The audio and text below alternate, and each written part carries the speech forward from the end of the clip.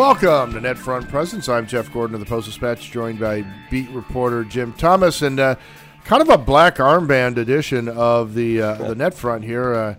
For those fans of number 91, and those of you who had Vladimir Tarasenko on your fantasy team, boy, that was, I suspected trouble because he's had shoulder trouble when he left the game against the Kings, but boy, I did not imagine to get the news that we got coming out of the weekend that he's done for the regular season, JT. Big blow. Yeah, and you would have thought if the shoulder needed surgery, you would have known by Friday. And so I don't know why they maybe one of the doctors was out of town or something. Maybe I don't know what would be the benefit if the Blues knew on Friday and waited till Monday to announce it. But I was a little surprised. I thought, again, if it was something serious, they would know right away. And there's no quick recovery time for shoulders. Those are minimum 5 months. Although the first time around, which Doug Armstrong said was a reconstruct, this would be like 3 days after the 17-18 season. It was supposedly a reconstructive surgery, which is obviously pretty severe stuff when you're reconstructing a shoulder. But he was back in 5 months. I get the feeling, though, when you were there yesterday, Doug Armstrong is, we don't get him very often at these media sessions, press conference, but he's usually pretty good and for the most part, pretty honest and fairly open about stuff. But it sounds like they're not going to rush it with Vladdy this time around. Well, you wrote about this in the Post-Dispatch and having some personal experience with shoulder injuries in your family, and we've seen other shoulder injuries, be it pro football, on this hockey team in the past with Al McInnes, who ended up having a lot of trouble with his shoulder. These are tough deals, right? And now the concern is for Vladimir Tarasenko is you don't want this to become a career-changing type of an episode. You want to get him as close to being Vladimir Tarasenko again as you can. Mindful that re-injury with shoulders is a big concern. Yeah, once those ligaments and tendons are stretched, especially when if you dislocate your shoulder several times and you have multiple surgeries and now we're at 2 with Vladdy, there's only so much they can do. Now, again, he can wear a brace. A lot of athletes, regardless of the sport, don't like to wear a brace that would keep it in place. And I think if it was just shooting and skating around, he'd be fine. But, just the odd collisions, and not necessarily the most violent ones. I mean, the hit that the initial injury was the regular season-ending finale against Colorado in 17-18 when the Blues needed a point against the Fighting Stan Kroenkes to make the playoffs. He was going in to hit Landeskog, and there was barely any contact, but he just hit it the wrong way. And then we all saw the Sean Walker just kind of got up underneath Tarasenko's shoulder, and it just kind of extended it in a way that wasn't good, obviously. So maybe, I don't want to play Doug Armstrong here, but yeah, maybe it's just like a little tear or something this time. Well, we'll see. I mean, he plays a physical game, and his strength and the ability to ward off a checker, the ability to get a shot off when he's being draped, these are attributes that are important to Vladimir Tarasenko. So it probably affects him more than it would a pure skate and shoot guy. Mm-hmm. Because he's gonna, for Tarasenko to be the tank again, to be the guy that can be almost a power forward at times, it's important that he get back. So certainly challenging, and the worst part for Vladimir is the work ahead. And Doug Armstrong referenced it, that he's done it before, he knows the drill. But man, once he's healed up, months and months in the gym. Yeah, and not pleasant, gruesome, tiresome stuff, tedious stuff. And now, again, what do you do with the Blues? Let's just say you make the playoffs. Do you get them right back right away and hey, we can make another run at the Cup, or are you worried a little bit long term? I think if he gives it a little more time, the more he strengthens up the muscles around the shoulder, he'll be better off.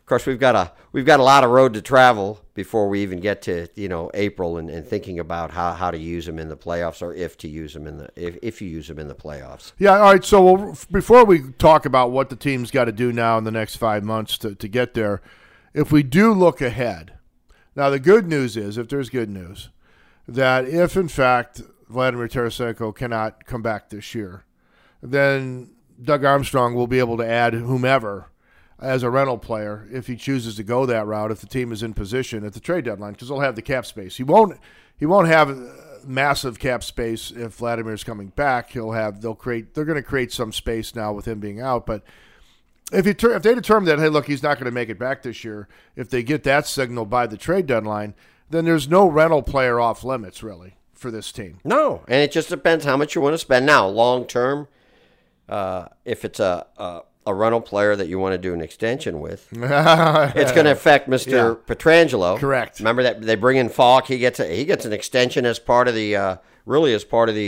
the trade. But yeah, if you just want to get a rental for 1 year, and who knows if it's I believe you mentioned Taylor Hall and Dave Kreider, and I mean, who knows if you want to do that. So, and as we have seen here, Doug Armstrong isn't adverse to making a bold move. No, there'll be some guys. I mean, our guy Luke Horrick was pointing out on Twitter that a fan proposed Jake Allen and prospects for Taylor Hall. For Taylor Hall. Well, one, New Jersey could use better goaltending.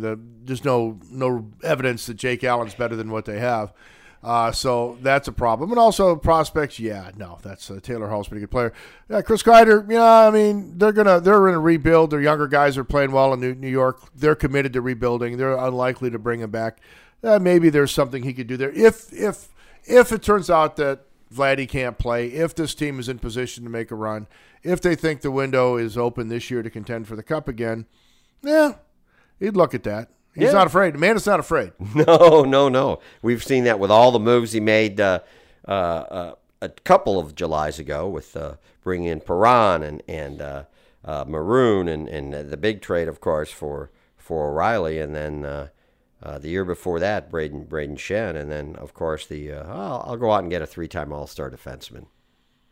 No, and I think look, because he's done this heavy lifting, he goes into this year, he's got a lot of players who can play. They've locked up Braden Shen, who's off to a terrific start. Getting him was a great acquisition. Obviously, O'Reilly is full of self-loathing right now because he's only got a couple of goals, but he's going to be fine. David Perron is off to a terrific start. This team does have a lot of good players, and in my view on it was, you got to use for this team to continue doing what it's doing. And this is a team that's got its identity. This is a team that's got its character. This is a chance for a lot of guys to do more, and a real opportunity for a team that actually has a bunch of guys who, at least in theory, could be a lot better than they've play a lot bigger roles than they have. Yeah, and I think Doug Armstrong mentioned it. I think framed it properly. He doesn't, and a lot of time when a player gets injured, the players, the team, they're going to put a positive spin. But I think he really feels like they have enough depth, they have enough in the organization that they can make the playoffs and make a run. And who knows what'll happen with hot goaltending or whatever. But I think if they have, say, another one of their core players or a couple of their core players have significant injuries, then they're in trouble. But right now, I think he honestly believes he's got enough to weather the storm. But as you said, who picks up those 33 goals? And as Craig Berube said, it's not like you're going to wave the wand over Zach Sanford and all of a sudden he's a 30-goal scorer. Right. But you've got to have maybe 4 or 5 guys pick it up. I think we all think that Robert Thomas and Sammy Blais, based on what they've shown at the start of this season, both have been a little nicked up, but also how Thomas finished last season, that they can. Those are 2 guys that I think you can have a fair amount of confidence that they can pick it up. What did Thomas get? 9 goals last year. That maybe he could be a 15 to 20. That doesn't seem like if he stays healthy, that doesn't seem like a stretch. And Blais, he's already exceeded his career high. What's he got? 3 goals and 2 assists.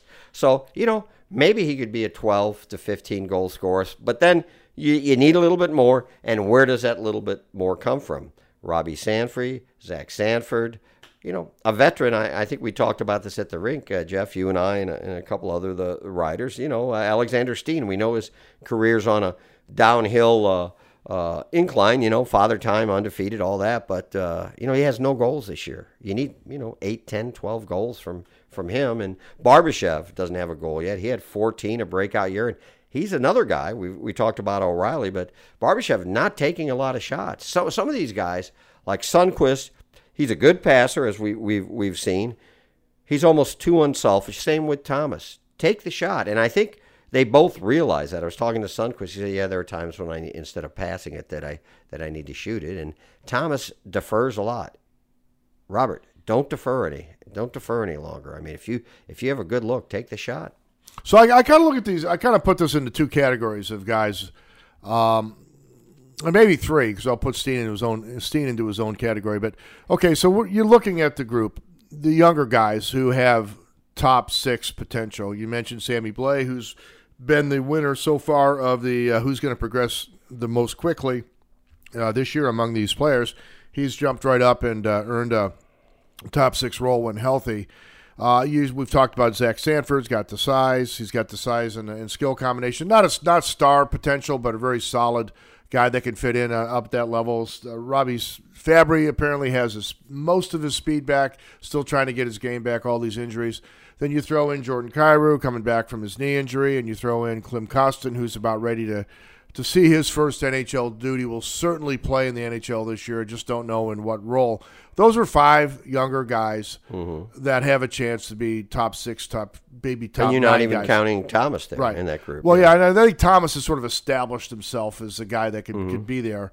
And so, yeah, that's a pretty good block of people. Then you have the guys who could play up and have a bigger role. And your boy Sonny, Oscar is played up and showed some punch. And you mentioned Barbashev. He's a couple guys that scored 14 goals last year. At times, both guys have played up in the lineup. And then the older guy, Steen, who's also been a guy up in the lineup at that 15 to 20 goal level pretty much his entire career until the age and the injuries really took a toll. So there you go. I mean, you got guys who can play up who are now in bottom six, bottom three roles. You've got a bunch of guys with some potential to play in the top six and certainly the top nine. And out of that pile, some of them you don't need all of them, right? You need two or three of them, maybe? But that's where the growth opportunity comes. And I tried to pump some sunshine into this tragedy today in the paper by pointing out that this team, there's a lot of growth potential here. And now this is their opportunity. If a number of these things do happen, and you either get 91 back or you replace them with another skilled player for the playoffs, now you're a better team. Yeah. Theoretically, you can get to even a better place than you were a year ago if the guy sees the opportunity that's there now. Yeah. No, there's no doubt about that. Looks like Blais will get the first bite out of the apple on the Schenn Schwartz line. He's been battling a thumb issue, but today at the rink, he said the thumb's fine. He'll be in the lineup, and he's with the Schenn line. So it's a great opportunity for Sammy. And as you mentioned, Sanford maybe doesn't have star qualities, but when he's good, he looks really good. It's just he'll have a really good game or two, and then he just kind of fades into the background. Berube said it's an intensity thing, and obviously he's talked to Sanford. Sanford's aware of that, just the day in, day out intensity. And sometimes it takes these guys just a while. Perron talked about over the weekend during the trip to Boston and Detroit that it took him a couple of years before he figured it out. Some guys figure it out right away. Robert Thomas looks like he's made a pretty quick transition, but for some it takes longer, and maybe Sanford's a guy that it took longer. Now, Robbie Fabry, kind of an interesting case. It looks like he's going to be out of the lineup with Steen back. At least for tonight's game, and I don't think he's very happy about it. And I think when Tarasenko went down, a lot of guys, as Armstrong mentioned, their eyes get big. I'm going to get some more ice time. And Fabry's been one of those 9-10 minute a game guys, and he thought, okay, this will be my chance. It may not be. I mean, they're sticking with McEachern right now on the fourth line. Steen's back. They like what he can do. And again, Berube's mentioned that nothing is set in concrete right now. It may take a while and some line shuffling to settle in what they're going to do without Tarasenko. But right now, it looks like Fabry's kind of at the bottom of the heap there. Yeah, so you compare Fabry and McEachern. Now, the reason why you like McEachern is the same reason why back in the day they liked Chris Porter. a college guy that came out, was a leader in college, didn't put up gigantic numbers, but put up some numbers in the minors, has some ability for sure. But he plays in a straight line. He grabs his role. I know what my job is. I'm playing in straight lines. I'm going to go hit some people. And I'm going to try to get puck possession. I'm going to try to sustain puck possession. I'm going to be really simple and super reliable. They know exactly what they're getting from me. Good skater. Good skater. I can get there. I'll lay into some people. We will try to win the battles on the walls, and that's my role. And I will go to the net, and I will once in a while I'll punch one in because I know where the net is too, right? Because I have played at a reasonably good level in college. So he'll never be more than a fourth liner, but he could be a really good fourth line player and embrace it and do well with it. Jim, a lot of guys at 9-10 minutes can't give you 9 or 10 good minutes. They can't. They can't handle the light workload. Yeah. You know, they can't sit for 14 minutes because there was 3 power plays and 2 PKs, and maybe you weren't on the PK unit, and now you're sitting there and you've been sitting there for 15 minutes. Now you got 40 seconds to get the coach's attention, right? And also, McEachern being out of the lineup, it doesn't seem to bother him if he's out for 4 or 5 games. He seems like he comes in and he's ready. I think just 1 or 2 games into tonight will be like his maybe 5th game in a row. Just 1 or 2 games in, he looked like the McEachern of last year when he was playing well. Like you said, punching a goal in every now and then, hitting people, checking during the dirty work. He earns, and again, it's your trademark. He earns consistently. Seems like he earns Berube points with how he plays. Well, Craig always wants predictability in his guys. Are you going to be where you're supposed to be? It's not that he totally stifles creativity with his group, but if you're a checker, you're supposed to check. If you're supposed to be someplace, be there. If the puck is put to a certain place in the offensive zone with the idea that you're going to get there, then you better get there, depending on just where it is. I mean, do your teammates know that you're going to be where you're supposed to be, that you're going to circle back if the D-man pinches in? Are you going to, all of the things you need to do. And once in a while, Robbie, maybe a step or 2 late getting back. Yeah. Now he's also had some signs of hustling, but he's. I think he's hustled more. I think maybe it's clicked in. I've got to play this way. But yeah, there have been times where he definitely is just kind of drifting out there, and Berube does not like drifters. No. And look, offensively, if he gets a chance and he's playing and he gets on the rush and he's an off the rush guy and he gets a good look, he needs to just let it rip. He did in the playoffs and one went in, right? Right. So that's part of his game. The other thing is he's got to go hunt pucks. He's got to use that speed to get in on people and get pucks. He just has to. Yeah. Maybe he's not going to crush people like he's not a physical player, but he's got to get after the damn puck. Just got to.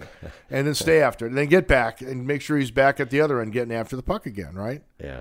And, we're at the point now with Berube. If once you've been scratched a lot by the same coach, it's getting tough. And it's obviously, I think it's different with a guy like Fabry getting scratched repeatedly and McEachern. I mean, it's it's kind of an apples and oranges McKenzie thing. knows what his role is. He's the extra guy. When he gets in there, he's supposed to do his job. And when he's not in there, he's supposed to stay ready. Right. Because he could have to play the next game. Right. So, and whereas Fabry, I'm sure, and based on, I never saw as a beat writer, Fabry pre-knee injury, but I'm sure he fashioned himself as a top 6 guy. Certainly at worst, a top 9 guy. And if you're used to that, if that's been the role your whole life, and you've been a productive guy, and you're on the power play, and you're on an offensive line, and you're getting touches, you're getting a chance to play with the puck, that's what you're used to. You find yourself, and guys like that almost never work out as a fourth-line player because they have to have the puck. And they're used to minutes, and they're used to the puck. If you're a fourth-line guy, you're banging into people. You might get a puck once in a while, but your main job is to tilt the ice, keep it going the other way, and not get too cute. No drop passes, none of that fun stuff you got to do when you're a scoring line guy. And the trouble is, it just takes one. If you're a fourth liner, you make one drop pass. Yeah. Just one. Right. You may not play for 2 weeks. Yeah. And Berube, I think, really, really is a guy you have to earn your minutes. So much so, we were talking about this the other day, Jeff Gordon, just yesterday, that kind of an interesting subliminal message from Doug Armstrong. He does not want to see all these minutes piled up, knowing, I'm sure, how Berube uses his guys. And if he doesn't have faith or trust, you're not going to get the minutes. He would rather not see all these minutes piled up on O'Reilly and Shen and Schwartz. And it kind of speaking out loud what I would think he's already talked to about with Berube, just post. And again, Berube makes the lineup. he decides how much the guys play. But I think maybe a tad of, I don't even know if frustration's the right word. Hey, you got to throw some of these guys out here and trust that they'll get the job done. Some of these guys that are getting 8-9 minutes, they're going to have to get 13, 14, 15 minutes. Yeah, this will be a fascinating process to watch this because guys just have to do it. It's got to be the coach has a pretty clear vision. It's not complicated. What did he say yesterday, JT? What are you looking for? Consistency. Yep. Consistency, 200-foot game. Yeah, sums it means up. You got to play defense. You got to go in the corners. You got to be where you're supposed to be, predictability, consistency, the whole rank. Mm-hmm. And so the process of watching all of these guys who are here now try to impress him and fit in with the other players. And then the potential for two of these really, really important guys for the future of this franchise, guys that will have to play roles on this team going forward because they will be entry-level guys playing top 9 roles, Kyrou and Kostin. How do they adapt? Mm-hmm. Well, we know Jordan's first tour with Coach Berube. It was difficult. Did not wow the Chief. And he was outstanding in Traverse City. I think he had a hat trick against the Rangers prospects in the last game up there, and then he had a great preseason, made the opening day roster, and he was back in San Antonio before October was over because consistency, 200-foot game, and Kyrou. And he knows it. He's smart enough to know before he left to go back down to San Antonio to complete the final rehab and get back playing. He said, I put on 10, 12 pounds. I've worked hard on puck possession. And I think even in the little slice of Thomas that we've seen, he missed a few games because of his injury. I think he's much better on the puck this year than he was last year. And you've got to do that, especially if you're a skilled guy. You can't get bumped off the puck, and it wasn't too hard to bump Kyrou off the puck last year. So we'll see if he's learned his lesson. You can almost draw like 3 circles, and at first, Armstrong says we've got to do this within current roster. Then the next circle, a little wider, is okay if that's not working, Kyrou and Kostin. I think if Walker comes up, he's just like a stopgap guy. If you bring Walker up, it's just because you need an extra guy, which is why I think maybe, and they can't go on this 4-game, 8-day Western trip and not bring up a spare forward because you've got Steen is not at 100%.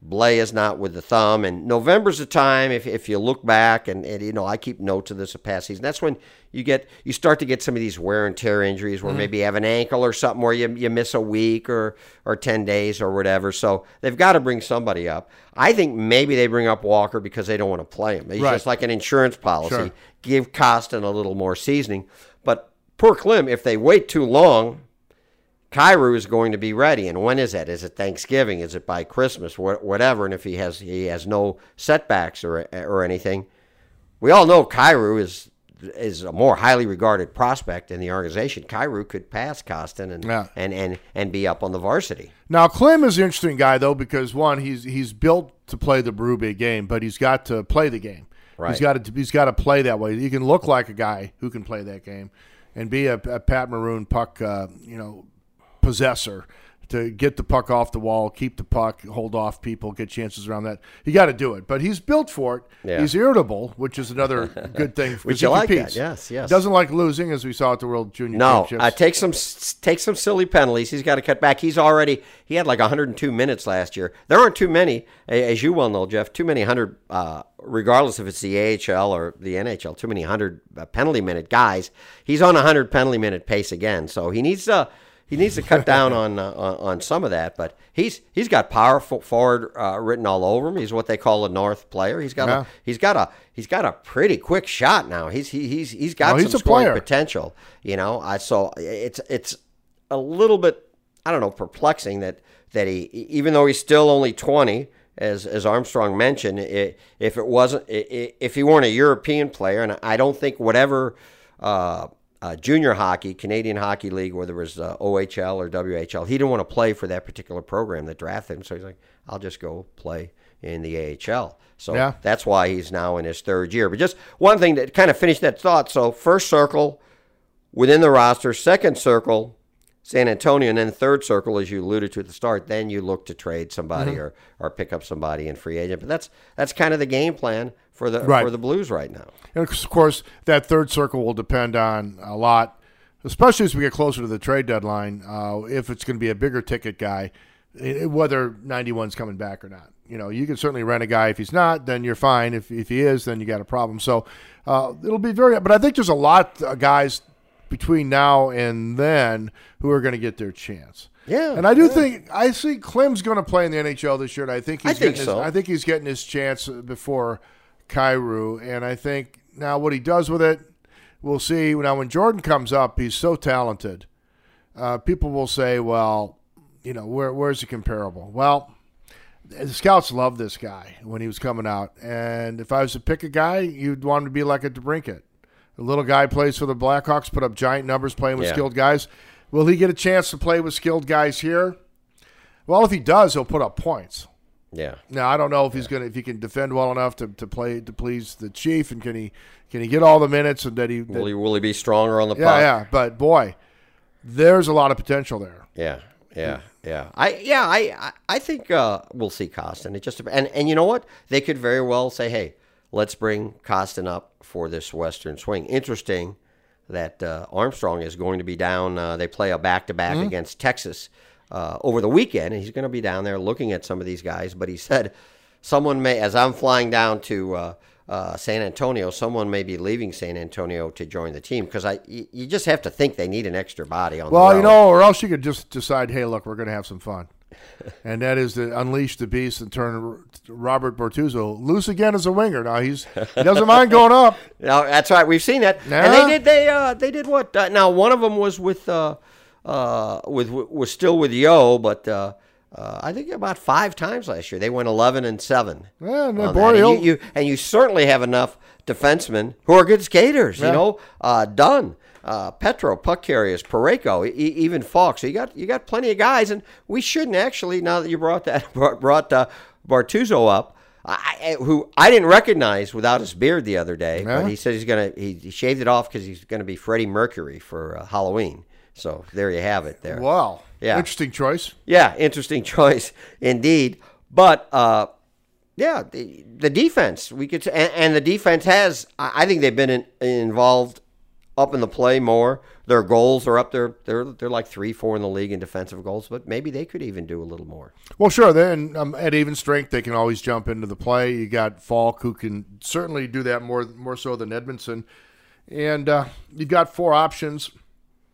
Typically in the power play these days, you would only use 2 defensemen on your 2 power play units. The Blues would typically use 3. And they could go up to 4 because they've got 4 guys with some ability, and more traditional. All have pretty good shots. Yeah. Some better than others, some more accurate than others. When you have 20-year-old Robert Thomas laughing the other day about an erratic shot by Colton Parayko. It's all fun and games until that erratic shot catches you in the ear. Yes. You don't want to just ask Vince Dunn, who San Jose, he caught one right in the jaw, and I don't know if he's able to eat cheeseburgers now or not. On the subject of defense, they still haven't settled in. It's Gunnarsson and Vince Dunn tonight against Minnesota. So you're going to have a one righty-righty combination, which apparently Bay Ruby likes with Parayko and Petro. And you're going to have a lefty-lefty combination with Gunnarsson and Dunn. And Dunn mentioned today, he says, I haven't really, all my time here, I haven't really been with one guy on defense, although he did get about 30 games with Bortuzzo last year. But still, now he's already been paired with Gunnarsson, with Bortuzzo, with Falk. I think he's had a game or 2 maybe where he was with Petro or Parayko. And could it be this season they're just going to be all season, just going to be all over the map? I mean, I thought the Parayko-Bouwmeester would never get split up, but it looks like the Chief, he likes that pair. Well, I mean, to me, they've got it, and this is the other part of how does this team get stronger in the wake of Vladimir Tarasenko's injury. They have to be better defensively, get back to where they were last year, and I think Doug Armstrong mentioned you want to be top 5 or 6 in goals against. Which is where they've been, last 7-8 years in a row, or better. So that's a whole team job. And it comes down to finding your chemistry, as we've talked about up front, which Rube admitted could be a process that goes on for some time.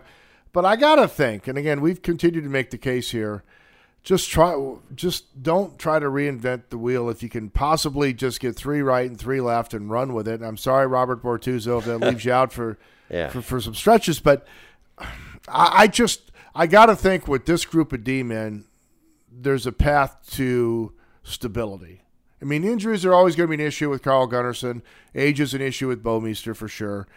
But I got to think that settles more quickly than the forwards. If it doesn't, I think you're going to have problems. You're going to see more breakdowns and this team not be as good defensively, which is again, that's going to, cause additional problems because of Tarasenko's absence. Yeah, and that's part of who they are, at least, for most of the past decade. They've always been sound and solid and one of the top defenses in the league. I tell you what, though, Jeff, if nothing else, Tarasenko being out, it's going to be a more interesting season just in terms of who takes the reins, who develops some of these guys that we hadn't seen as much, and obviously much more uncertainty than there was a week ago before he got hurt against the Kings. More adventure, more coaching to be done, more angles to write about because we're kind of running out of stuff to write about. All right, last thing on net front presence because our senior executive producer, DJ Gary Harrelson's in the house telling us it's about time to wrap up. But, boy, the Western Conference, you look around, Minnesota's terrible. Blues see them a couple times. They blew a 3-0 lead, lost going away. They would have lost 14-3 had that game continued. Dallas was five goals they gave up in the third period. I watched that game, dude, and it was don't ask why.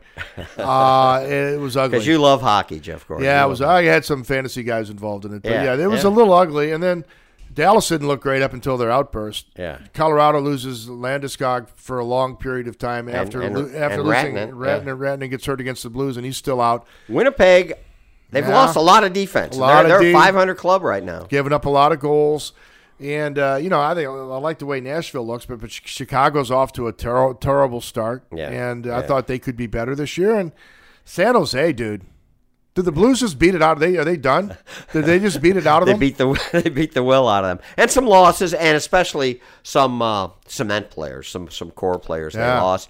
Calgary, you expect them to get better. They're just middling around at 500. I think they're 6-6, and with a couple ties. But there are some teams in the overall. The Pacific looks stronger still, I think, than the Central because the Coyotes are they're off to a really good start. They're kind of an interesting team to watch. The juggernaut out there, Vancouver Canucks. Vancouver, and looks like Edmonton may kind of be serious about actually making the playoffs. I don't know, but so things are wide open in the Western Conference. There's been a lot of disappointment elsewhere besides St. Louis. So, can the Blues take advantage of the Wild? Can they start finding some traction?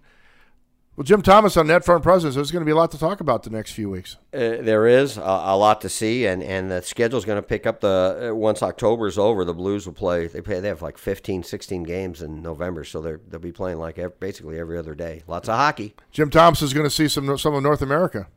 Love those Western Canada trips. I don't know why, but I do. Yeah. Well, the NFL never got you up to Calgary. No, or Edmonton, and I've told you when I landed in Edmonton, it was only like mid-November, and it was the middle of the night. There was snow on the ground. It was like 2 degrees Fahrenheit, and I'm like, am I in the North Pole? What's going on? It's November. It's like, of course, we're supposed to get snow tomorrow. So you take a walk. You can bring your coat, because if you're going to take a walk outside that hotel on these trips, JT. Yeah, no doubt. You're not flying to Arizona anymore. Well, you do once in a while, but you don't have all those games you did in the NFL. Well, that's it for this time on Net Front Presence. I'm Jeff Gordon. That's been Jim Thomas. A reminder, you can get this podcast and all of our others on stltoday.com/podcast. Also, in all of your favorite podcast apps, we're out there. Tell your friends about us. Recommend us. Let people know that we're here to talk hockey. So, JT, until next time, for DJ Gary Harrelson, see ya!